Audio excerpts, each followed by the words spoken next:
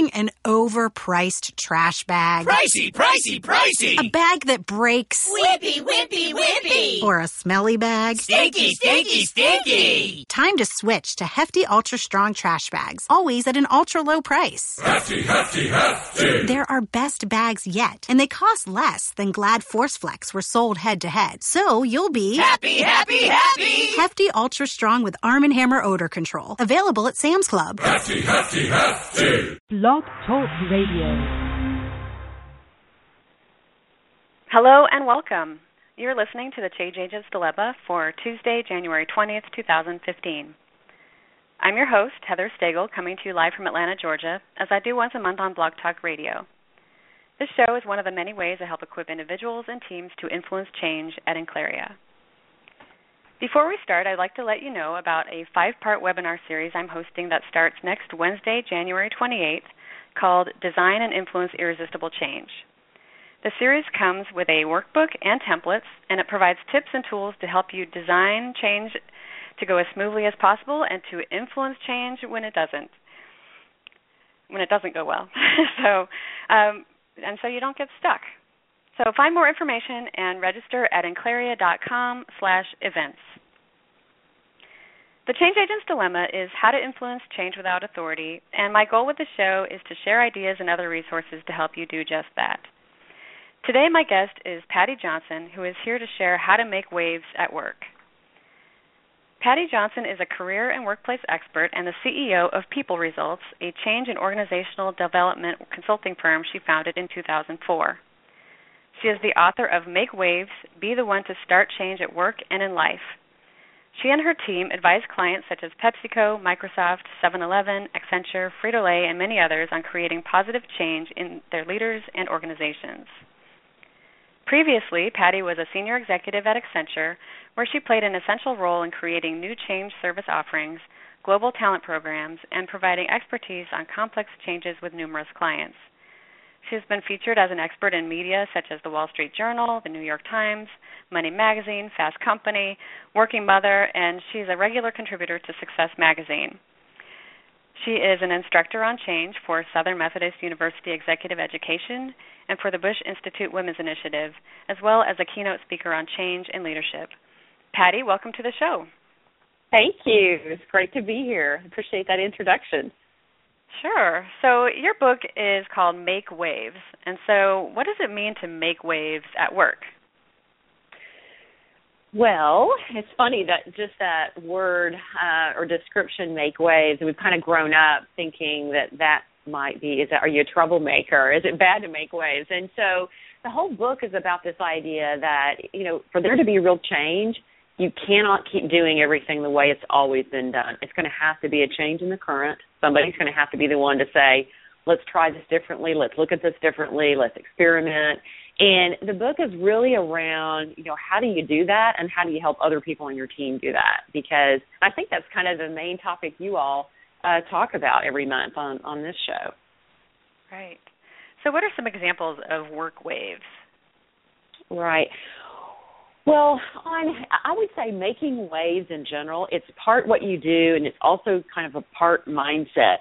So as an example, it's not always, it may be completely related to your work, but it also may be something that changing the way that you look at opportunities in your life. So I'd say it's work and life in total, and so that's one of the reasons for the title.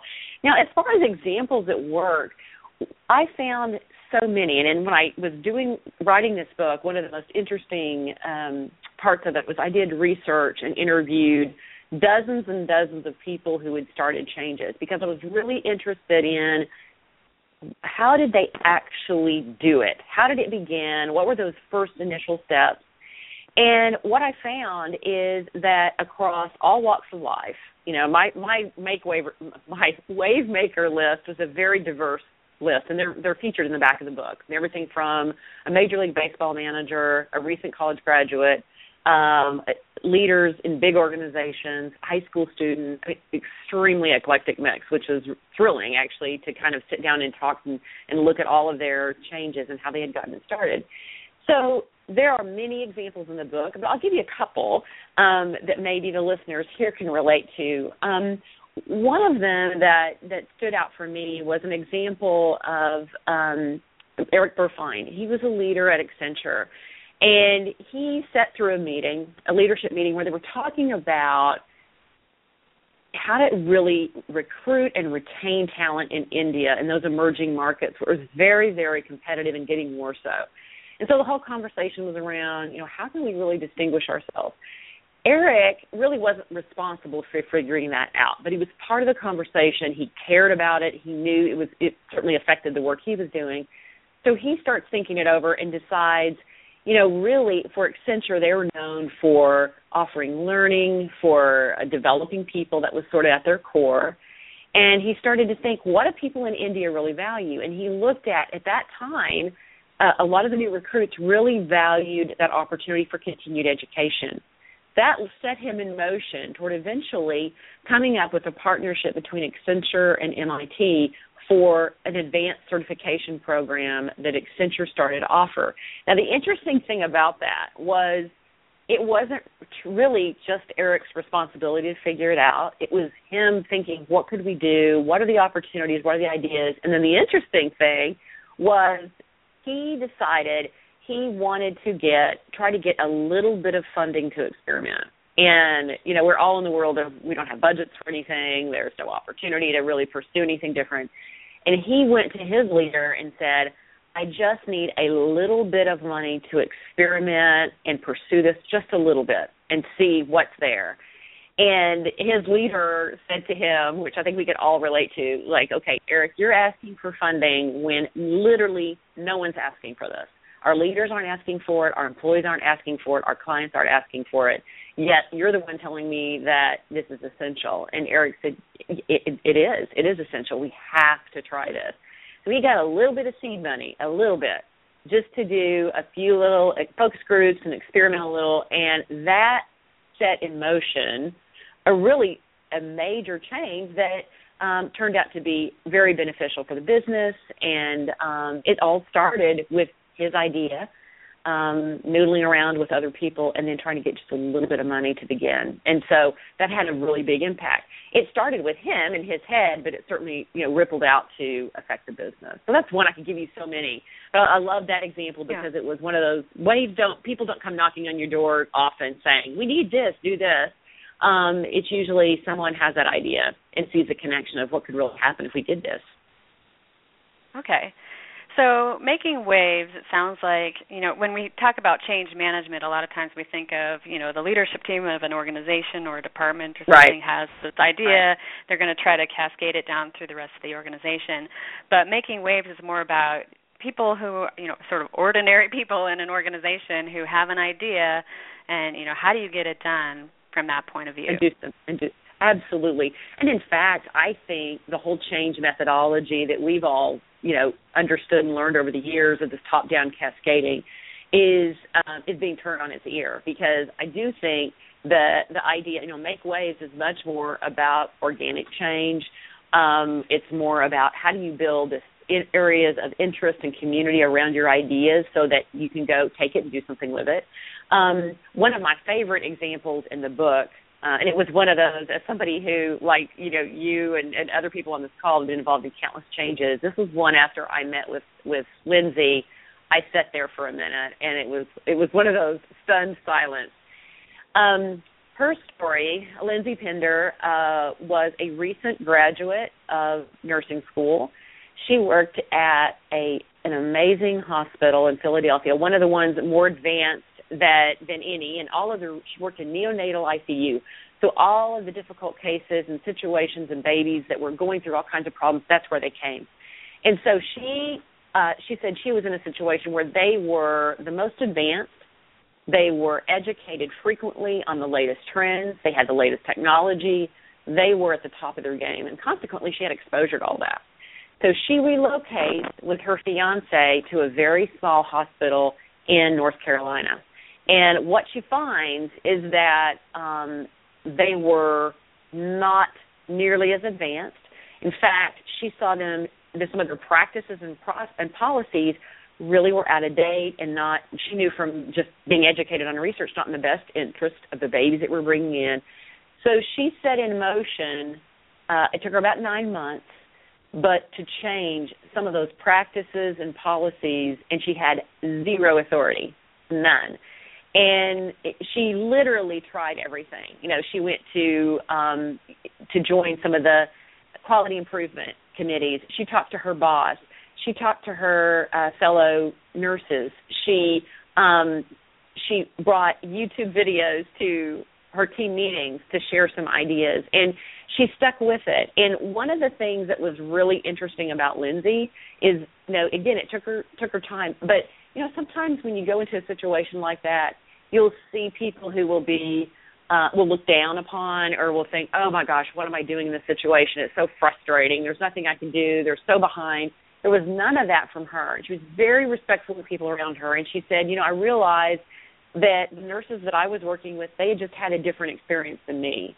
And so I needed to give them time to come along and understand. And so she set in motion all these changes and had no authority. And like I said, it was one of those that, you know, after I learned a lot about her story, I sat there for, you know, 30 minutes thinking, that is amazing. And she had no change training. She just followed instinct. She was respectful of others, and she was really persistent and adaptive, which is one of the features of Waymakers. And she got the changes she wanted. So you don't, back to your point, Heather, I mean, it's like you don't always have to be the person in charge cascading it down. In fact, there are many, many examples of that. That was never really where the change started.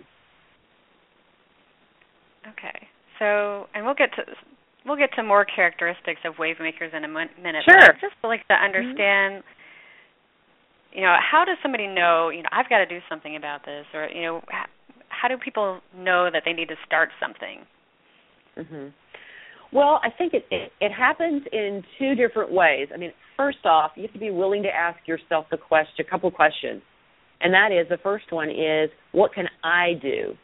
Because often we can fall into the trap, especially in larger organizations, of thinking, that's somebody else. I'll hear about that later. Somebody else will take that. And I think if you have that mindset of what can I do, it's a couple of things. One, it keeps you in the mindset of what am I accountable for? What can I influence? As well as the word do, because it means not only do you know it and you ask yourself that question, you take some action on it. If you have that mindset, there's always an answer. You ask someone, what can you do about something that you see as another opportunity or a problem? What can I do? There's always some answer. It may not be big and grand, but there's always an answer. And then the second thing is, I think, being willing to ask that question of what if. What if we connected with our customers in a different way? You know, what if we had a new product that would really make life easier for new graduates? You know, keep asking that what if my team communicated in a more collaborative way? What would that mean? And so I think asking those questions of yourself, that it starts there. And then also, I think you have to look at some of the things that you might see as problems and see them as opportunities. And it's kind of, you change your mindset of, there's a lot of change coming. Yes, the competition in the market is really, really increasing. Yes, we're going to have to change our technology, and it's going to change everything. It's going to change the way we work. It's going to change everybody's job. It's going to change our processes. Yes, there's going to be all kinds of angst and anxiety associated with it. We know that, any change. But what's the opportunity? What could be a whole lot better by you actually jumping into that? So it's kind of it's thinking both within yourself and then looking at your environment and what those opportunities are, and you put those two together. And I think that's sort of where you allow yourself to be a part of the change, whether it's either starting it or being a contributor to it in some way. Yeah. Well, and I've seen people get into the field of organizational change because they were so frustrated by the way that their company was handling change. Sure. That they decided that they were going to step in and let's see if I can figure out a better way for us to do this. So we're not creating victims of change. Yeah, absolutely. And I always tell people, I mean, this is a regular conversation for me, either when I speak or talking to professionals or leaders, is that, if you are starting a change and you have an idea and you want to do something with it, I mean, don't expect applause and then a parade. It's just not going to happen, because we all know as human beings that we like predictability. Our brain is a giant prediction machine. We like certainty. And so when you start coming in, even if it's for the better, even if it's a good change, you're going to get resistance. And so just have your expectations low, because, so many people give up or think their idea is bad or whatever because there was no interest. Well, if it was that easy, it would have been done already. So, right. If you're doing something, you've got to be realistic, because, and one of we'll talk about characteristics of wave makers, but, if it's all about you and if it's all about your ego and, be honest with yourself, if you're looking for that acknowledgement and recognition and, if this happens for me, then I'll get promoted or whatever, if that is your drive, then you'll probably give up. Because if you focus on that versus what's the impact I want to have, what do I want to be better as a result of being, of my idea actually being carried forward, what's the impact? What's going to be better for all of us? Then you're more likely to stick with it. It's that personal recognition and ego. When that starts to be, sitting out there in front of you, that's when you will. You're going to give up too. You're going to give up too soon, because it's going to start to affect your confidence, instead of saying, well, sure. Okay, I want to get there, I'll try another way, Yeah, and when it's all about you, people will pick up on that. Absolutely. They're not going to want to be involved in that, whereas if it's all about everybody else, people want to be part of that. Sure. You're exactly right. So true. Well, let's get into some of these characteristics of wave makers. You touched on some already. Sure. Who are these people that are making all this difference? Who are these people? Well, it was funny. Like I said, I did research around people who had started changes. And like I said, remember, a very eclectic mix. Don't picture just the most senior people. And one of the things that surprised me is that I found some very common themes in the way they approach the world, regardless if they were a high school student or they were a senior executive, 30 years into their career. And so I sort of summarized that into what I call wavemaker DNA. And there were 4 key themes that I found, and one of them is more about we than me. And we spend so much time in the work that we do. Sometimes we talk about, this may be a change term, but kind of with them, what's in it for me. Well, the reality is these are people that are thinking about what's in it for us, and they know the why, and they anchor back to the why. This is going to be so much better for us when this happens. And that they have that we mentality versus me mentality, which I just touched on.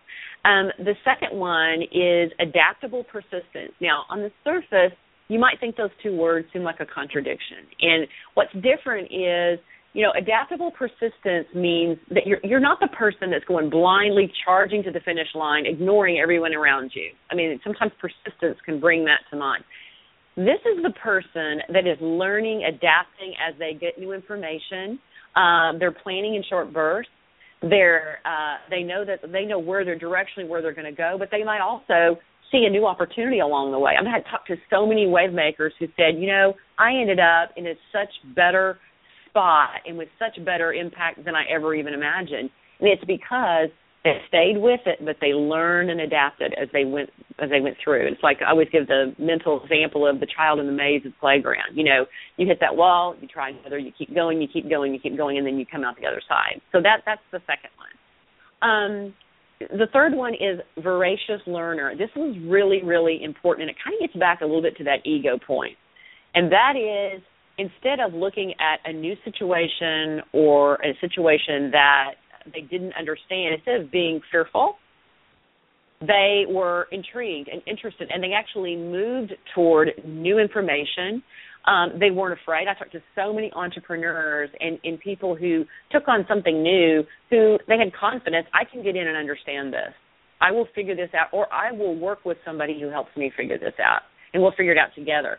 It was not, they didn't turn away from the new or information that they, hadn't had exposure to. And that is so, so important, because one of the things I found is the more successful we become, the more afraid we are of showing that we don't understand something.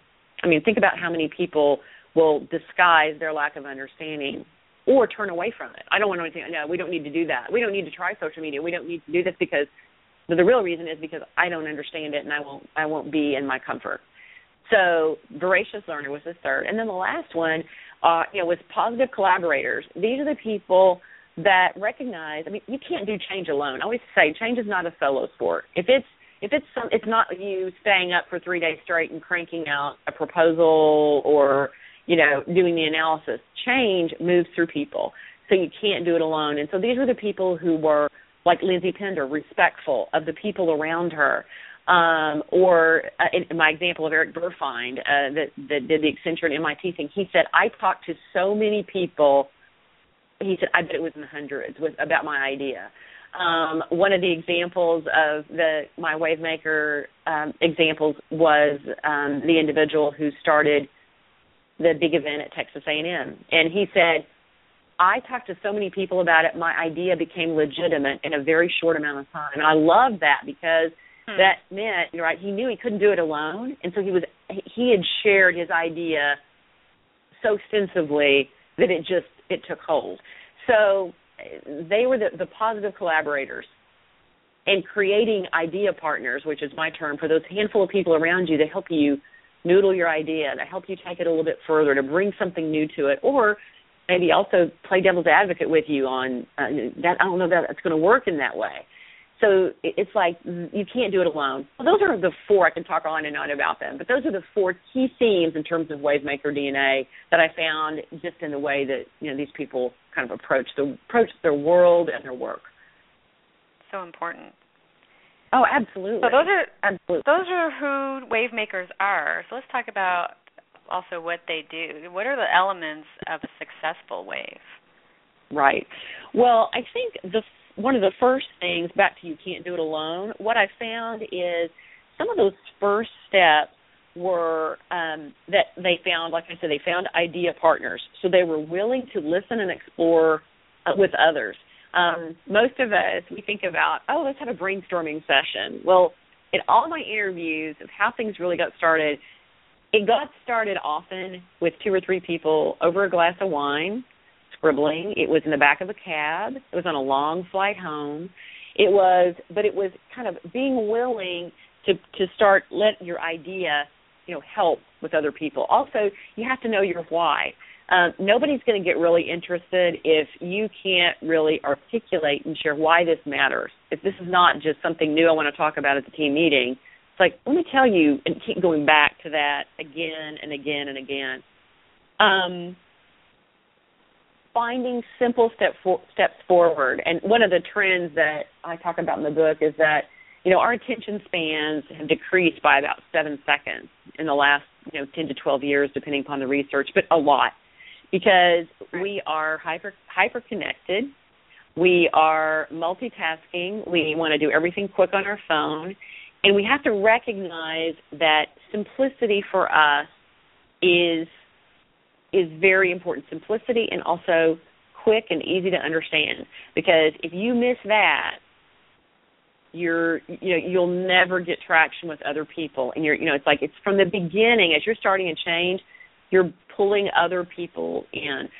One of the examples that I had, Kate Rogers, she was responsible for HEB, is a large grocery chain out of San Antonio, Texas. And she was given, they wanted to be the health destination. They wanted to make sure that the products on their shelves had, all kinds of information about nutrition, that was considered in advance. They wanted the people in each of their stores to really understand and be a contributor to health, not only for themselves, but think about that was part of their responsibility for the business. And one of the things she said that really stuck with me is she said, one of the very first things I did when she was given this responsibility by her leadership, and she said, one of the very first things I did is I sat down and thought about who is passionate about this cause. And she said, I came up with about 12 people, and it wasn't anything to do with their title or level. It was just people that I knew cared about this cause. And the first thing I did is I started getting that group together, and we started talking about what can we do here? How can we gain traction? And it wasn't, okay, I got to get all the VPs in the room, or I've got to get, all my peers who are managers, whatever it is. It was, who cares about this issue? And I think I found that to be very, very common, because you've got to, that becomes your core nucleus of your community around your idea. So those are a few. I could go on and on. But, like I said, back to taking action, it's that willingness to say, I'm going to do something. What can I do? how can I get started on this idea? Well, there's something interesting about that HEB example, which is that you said leadership gave her that responsibility. They Correct. gave her the task to go out and do that. So it wasn't necessarily something that started with her, but Correct. she took that. She still took that and ran with it and said, "What can I do to make sure this happens?" She did, and one of the chapters in my book is about when change comes to you, and that's one of them. I mean, there were plenty of examples of where, especially people in the larger organizations, where they were sort of given something, and with her, it was like, we want to do this, but we don't really know how or what it might look like. And luckily, it was something she cared a great deal about, so she had to try to figure that out. I also had another example of someone in the book who was her son was in a school where for special needs, and the leaders of the school were saying they weren't going to be able to carry forward with it anymore. And Lori was the one sitting there going, okay, I am a stay-at-home mom. I have a really strong business background. I know nothing about schools, but the school cannot close. So she figured out, how are we going to keep this school alive and thrive? And she did it. And that was another example where sometimes it starts with our own ideas. Sometimes we're faced with a situation where, okay, I have to come up with the idea because I care about this cause. I need to do something. So it can appear in different ways. Great. Okay, so what do you do when your wave hits a wall? And it will, by the way. Right. Most of them do.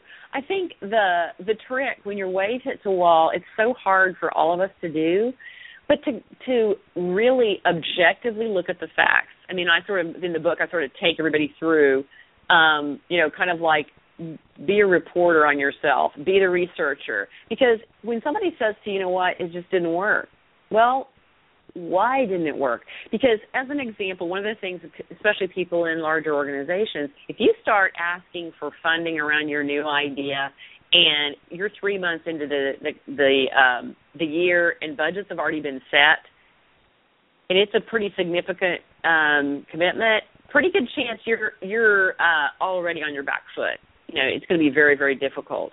So sometimes it's environmental. Sometimes, it's like, how well did you actually share the idea?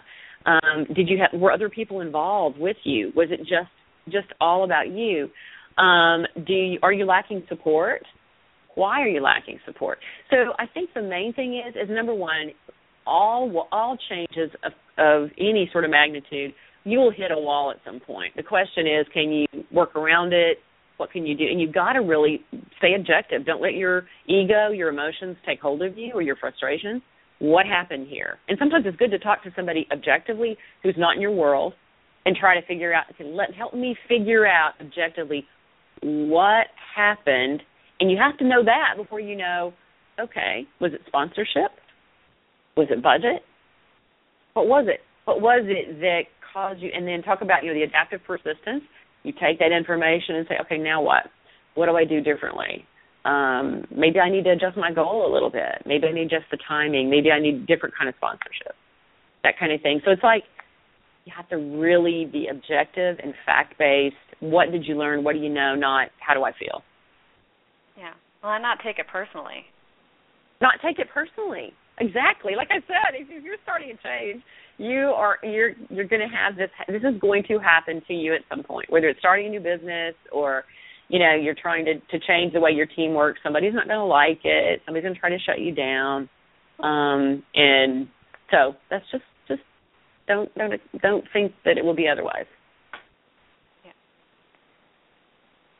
Sorry, what just popped into my head was Dory from Finding Nemo. Like, just keep swimming, just keep swimming. That's a bad idea. Just keep going. There's a way. You just gotta keep going. You gotta keep going. That's hilarious. That's true. Maybe we need maybe Dory's our role model on all this stuff. So I get it. Makes perfect sense. Sure. Well, Patty, thank you so much for being here. Again, everyone. It's been great. The book is called Make Waves. And I've read it. It's great, and she's got so many more examples that she included in the book that you definitely need to. You're trying to make a difference at work. Yes, and it's on Amazon and Barnes & Noble, and so thank you very much for mentioning that. Great. Thank you. Thanks, Heather. And coming up, you're welcome. Coming up next month on Tuesday, February 17th, Dr. Jane Goldner visits the show to tell us to forget work-life balance, it's role integration. We'll talk about what that means for us as individuals, as well as how to build role integration into organizations. Thank you so much for listening to the Change Agent's Dilemma. If you'd like to find more resources to help you influence change in your organization, including individual coaching, team workshops, and upcoming training events, such as the Design and Influence Irresistible Change webinar series, please visit enclaria.com. While you're there, sign up for my monthly newsletter and receive 12 free templates from my change management toolkit, the Irresistible Change Guide. Until next time, take care and best wishes for your change initiative.